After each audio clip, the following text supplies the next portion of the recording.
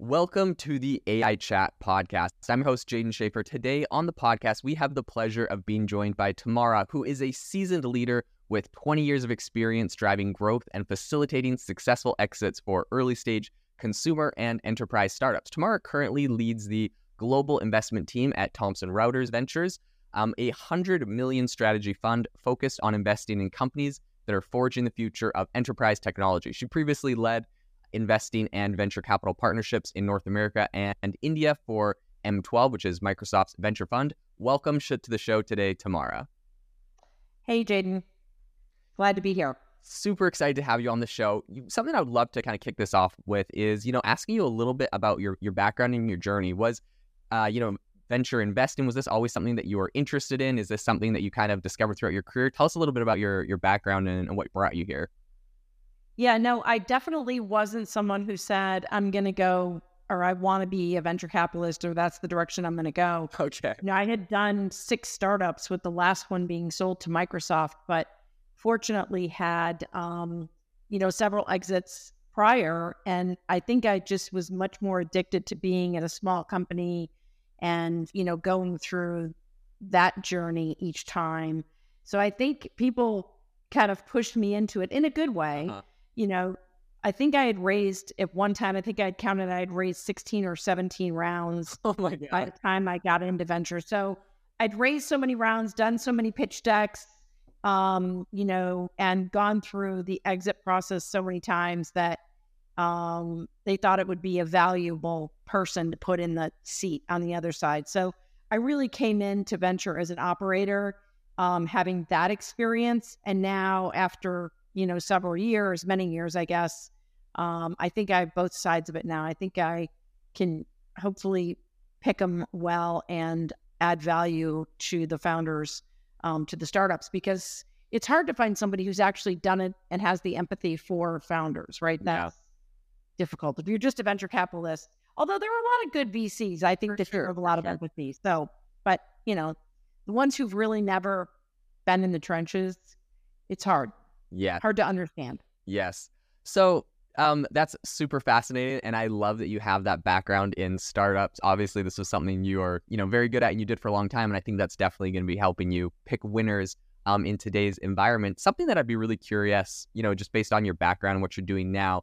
What are some of the kind of key factors that you look for when investing, and specifically in AI-driven kind of enterprise technology companies, right? Like this is a big shift we're seeing today in startups is kind of the integration of AI. So what are some of the key factors that you look for when investing in those companies?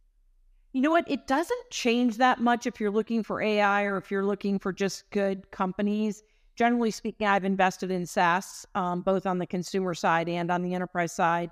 So if you think of it from AI, it's always team first. Who came up with this idea? Who developed the tech? And how strong are they, right? And can they, get it to the end game of a venture bet, right? So I think first and foremost, it's the team. And in AI, that might even be more important. I don't know how much more important it can be, because I think it's critical in every company, but the technical skills and the background and the understanding of how to apply AI to whatever problem it is they're trying to solve is pretty important, right? So they've really got to have that, background in machine learning and data science, understanding how to apply that tech. Okay. Yeah. I think those are some really, really important elements to look at for sure. So something that I think I'd be curious to pick your brain on as well is, what are some of the areas and maybe like the industries or the niches specifically that you think AI is, and these new AI startups are going to have a big impact in transforming? I believe in your recent talk at AI4, you talked a little bit about finance, but like, what are some other areas and use cases that you think will be particularly exciting or transformative? Yeah, and as the fund for Thomson Reuters, we actually are kind of in 3 sweet spots. They're all theses that we focus on, and we have solutions in the market in those categories. So legal, which we know there's a big focus in legal AI and legal tech applied, AI applied to legal. Tax, which I talked a little bit about at AI4, and just broadly fintech. But we've seen a lot of up and coming tech as well in AI. And then we have a big practice in risk and fraud. So that's also an area where applying AI, you get a lot of benefit, right? You can really benefit from having AI applied to large databases and being able to find things you weren't able to find in the past. Mm-hmm. Yeah, that's super exciting. So I think something that, really brought, I think maybe like Thomson Reuters, because people kind of think of that as like a news organization, maybe off the top of their head, because they see that, the branding. Something that I think caught people off guard and helped people really realize how serious of a player you guys are in this kind of AI and this venture space, specifically, like you mentioned, law being one of the key areas, is an investment earlier this year into Case Text, right? I believe this was an investment. We recently had Jake Heller on the podcast from Case Text talking about it, and really interesting. I'd be curious if at all you were involved, or if you have any insights into that deal, or I guess maybe the focus in law and what that kind of signals from Thomson Reuters.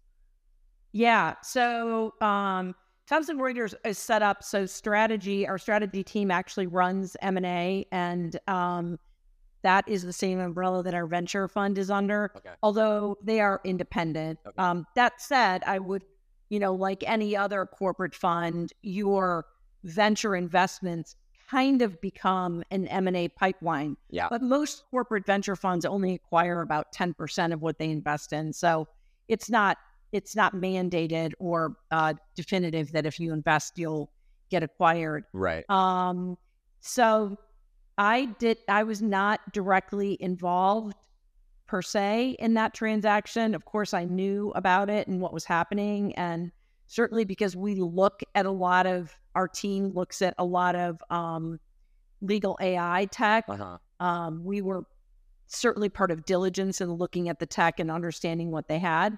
Mm-hmm. And, there may have been one person on my team that was pretty involved. So yes, we are very familiar with that. And we really believe what they're doing from, an AI perspective is leading in legal tech overall. Mm-hmm. That said, so that was a outright acquisition, right? So we own that now. That acquisition is done. They are part of TR, and we're super excited about it.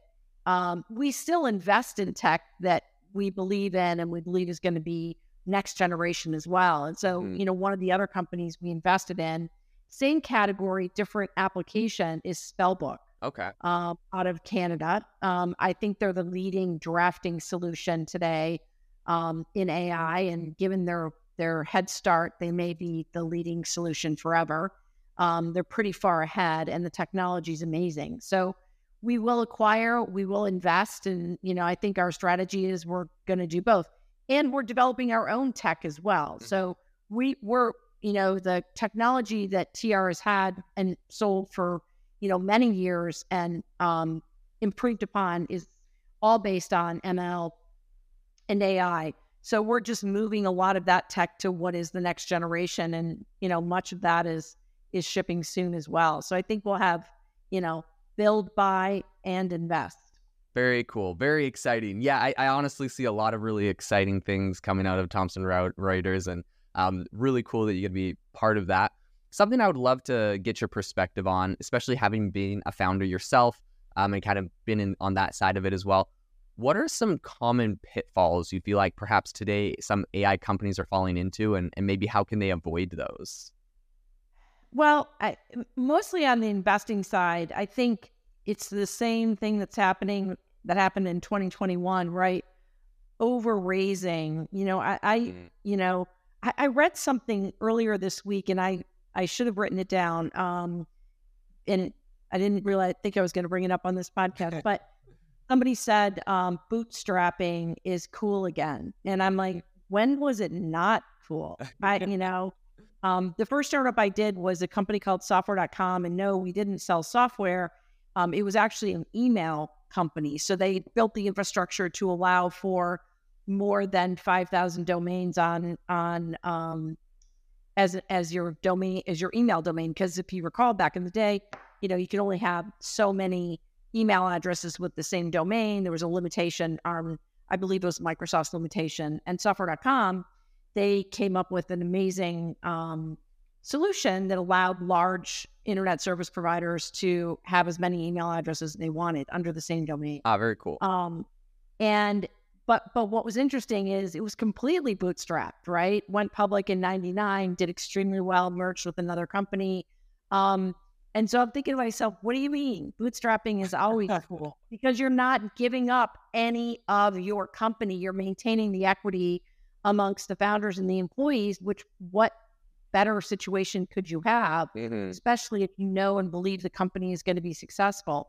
That's not always possible, right? Especially in AI, you do have a lot of expense just in, compute, right? So, I noticed a lot of VCs are offering compute as payment, right? So we'll give you money. We'll also give you, chips, right? I guess they're friends with NVIDIA, so they're able to, go out and offer up compute power, which, if you're a new company and that's something that's really important to you, that's a great option. Yeah. I mean, it's a great offer. So it's not easy to go bootstrap, especially an AI company, but the less money you take and the more equity you keep, especially early, I think is really important, right? I think over-raising and stepping in and over-raising and stepping into a valuation that is really hard to get to is tough. I mean, yes, there'll be a few companies that can do it. There's always a few, but for those that are going to take a little longer to get there to, you'll get to the point where the valuation is so high, you're going to end up doing a down round. And that's where we're at from 2021. Yeah. Many of those companies are either selling or doing a down round because they have no choice, right? Yeah. So I would say that's, in AI right now, people are willing to pay up. And while it's good because you don't have to take as much dilution, I would be careful. Take the least amount of money you can take. I love that. That's interesting because, of course, that's definitely contradictory advice to what some people would say, which is, just get as much as you can. So I think that is really great advice. Something I'd be curious to pick your brain about and ask about is, based off of what you're seeing, like, how do you see kind of AI evolving in the enterprise sector, specifically maybe law and maybe taxes, some other areas you're focused on, but like over the next 5 years, what are some of the shifts and changes you think we're going to be seeing? I think a lot of the repetitive tasks that can be you can apply AI to them very easily. Those are going to be the first to take advantage of it, right? Because they're low risk. So you can use AI to solve, repetitive problems. So I think, customer support is a good example where you could, replace some of that early stage customer support with AI. I mean, legal is a great example because there's drafting is a perfect place for you to apply it, right? You're looking at it, but it's giving you examples and taking data that the firm has internally and using it against new contracts. It's interesting because, when Spellbook first came out with their solution last, I guess, October, November, some of the feedback they got when we were talking to them early on was that the early stage lawyers, right, first, second year, you spend a lot of time, senior partners and senior lawyers in the firm spend a lot of time training them and teaching them about the ways of the law firm and how they approach different types of contract drafting and et cetera. But by having this drafting tool, you're actually taking in a bunch of content from your firm, right? So it's building a model around how your firm does it. And it's giving suggestions to that new lawyer on how to, write the best contract, come up with some different alternatives on, getting it done without having to go back and ask somebody at a senior level. So it saves a lot of time from that perspective. And I think it speeds up the training, which I don't think originally was part of the value proposition, right? It speeds up contract drafting. It gets more work done faster. It's more accurate. You have better examples. All of that was kind of the reasoning behind applying AI to drafting, but the learning part of it has turned out to be really great as well. So I think that is interesting. And I think that exact same example applies to tax, right? Tax is even probably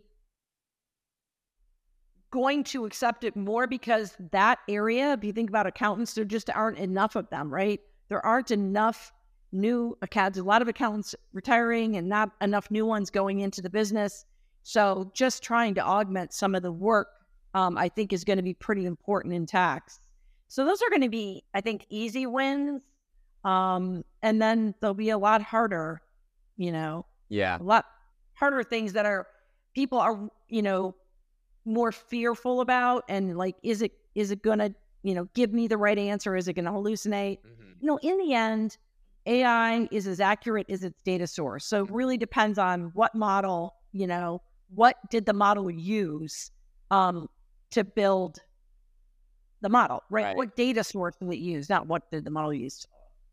Not even Friday. But that, I think, is really important, right? Because if you're using a closed data source that the data is accurate, you're not going to have an issue with the wrong answer. Or you shouldn't, right? If you're just scraping the whole internet and asking a question, it's not going to be right all the time. Yeah. I think that's really insightful, and it's so many exciting things that are happening. And the thing I also tell people a lot, right? Like when people kind of bring up the concern like of inaccuracy in AI models and whatnot, is like there are things that are not perfect today 100%. This is a very new and like exciting technology, but I think when people discount the power of AI and what it's capable of because of perhaps where it is today, I'm just like, look at how far it's come. Like eventually some of these small things where it's not perfect at this or that, like those will all get fixed, those will all get solved. We've come so far. Now these are some of the small areas. So I think I see like sometimes people that are like doubters or haters on AI are like, it's just not there yet. I really wouldn't focus on that. I would focus on like what happens when it is perfect, because like that will be a future. So what does that look like? What are the conversations we need to have, and whatnot? Something I'm really curious to ask you about. So I know in the past you worked at Microsoft's M12 fund, is it? M12. Yeah. And you worked on it was kind of interesting when I was looking into it, on this kind of North America and India kind of sphere. A lot of times I talk to VCs and whatnot, a lot of investment funds are kind of geographically based. So a lot of people that listen to the show might be more so investing into companies based in the United States, for example. I'd be curious from you, like if you have any insights on differences or things to be aware of or things that are interesting about perhaps looking at companies in India or companies in North America. What are some of the strengths in both places? Yeah. So M12, so we kind of split the fund. So North America and India was about 75% of the fund. And then we had a pretty sophisticated team in Israel. Okay. And if you think about Israel and what are they good at? Cybersecurity. So they were super focused on cybersecurity. And M12 made some amazing investments out of Israel in cybersecurity. Great fit, super targeted, made a lot of sense. As far as India went, we were also pretty targeted. It was companies that were that wanted to and needed to face west, right? So great technology. It wasn't specific to that region per se, because they were going to turn and face west, because that's where Microsoft could help them. There are a lot of regionally based VCs that are in, the Middle East or India that are looking at tech that's really solving issues in those regions only, and they're not facing west. And that's just a different strategy. It's not the strategy Microsoft had. We are doing the same thing. We're investing globally. I would say 70% of our fund is North America. We've made 2 investments in Europe so far out of the 13 that we've made. And we are looking at Southeast Asia as well, because it's a very big growing area for us. Okay. So we're looking at it, trying to figure out what tech makes sense and where we can help them. Okay, very cool. Very interesting. Yeah, it's exciting. There's so many different, like you mentioned, Israel, for example, really strong on cybersecurity. It's kind of cool to see different geographic locations that really excel at certain things and kind of looking at different strengths around the world there. Something I'd love to, ask you about is for, aspiring entrepreneurs today that are working on AI startups and working on, building out some of these solutions.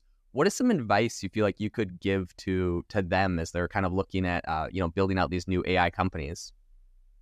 One, they need to differentiate, right? What problem are they trying to solve? I think that there's a little bit of pushback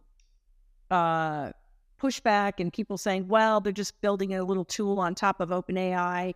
I, I don't know if it matters what LLM you're using, but be prepared to explain why, right? Because you should be able to, what if another LLM is better in the future, right? Is open source going to develop, LLMs that are better than OpenAI or Cohere or Anthropic?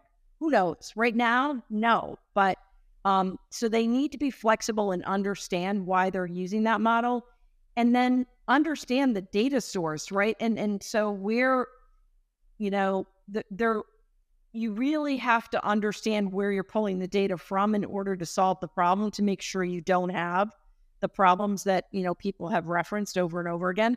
Because I completely agree with you completely. First of all, AI, I do think it's ready right now, and it's only going to get better. And every company will use AI to some extent, if not a lot, right? And I think it's just a change in the way we're going to apply technology going forward. Yeah, 100% agree with you. Tamara, thank you so much for coming on the AI Chat podcast and sharing your insights. This has been a phenomenal conversation, super, super enlightening. If people are interested in reaching out to you, perhaps founders or other people, what's a good way for them to get in contact with you or, Thomson Reuters Venture Fund? Yeah, so it's just tamara.steffens@tr.com is my email. You can email me directly. LinkedIn is always great. LinkedIn.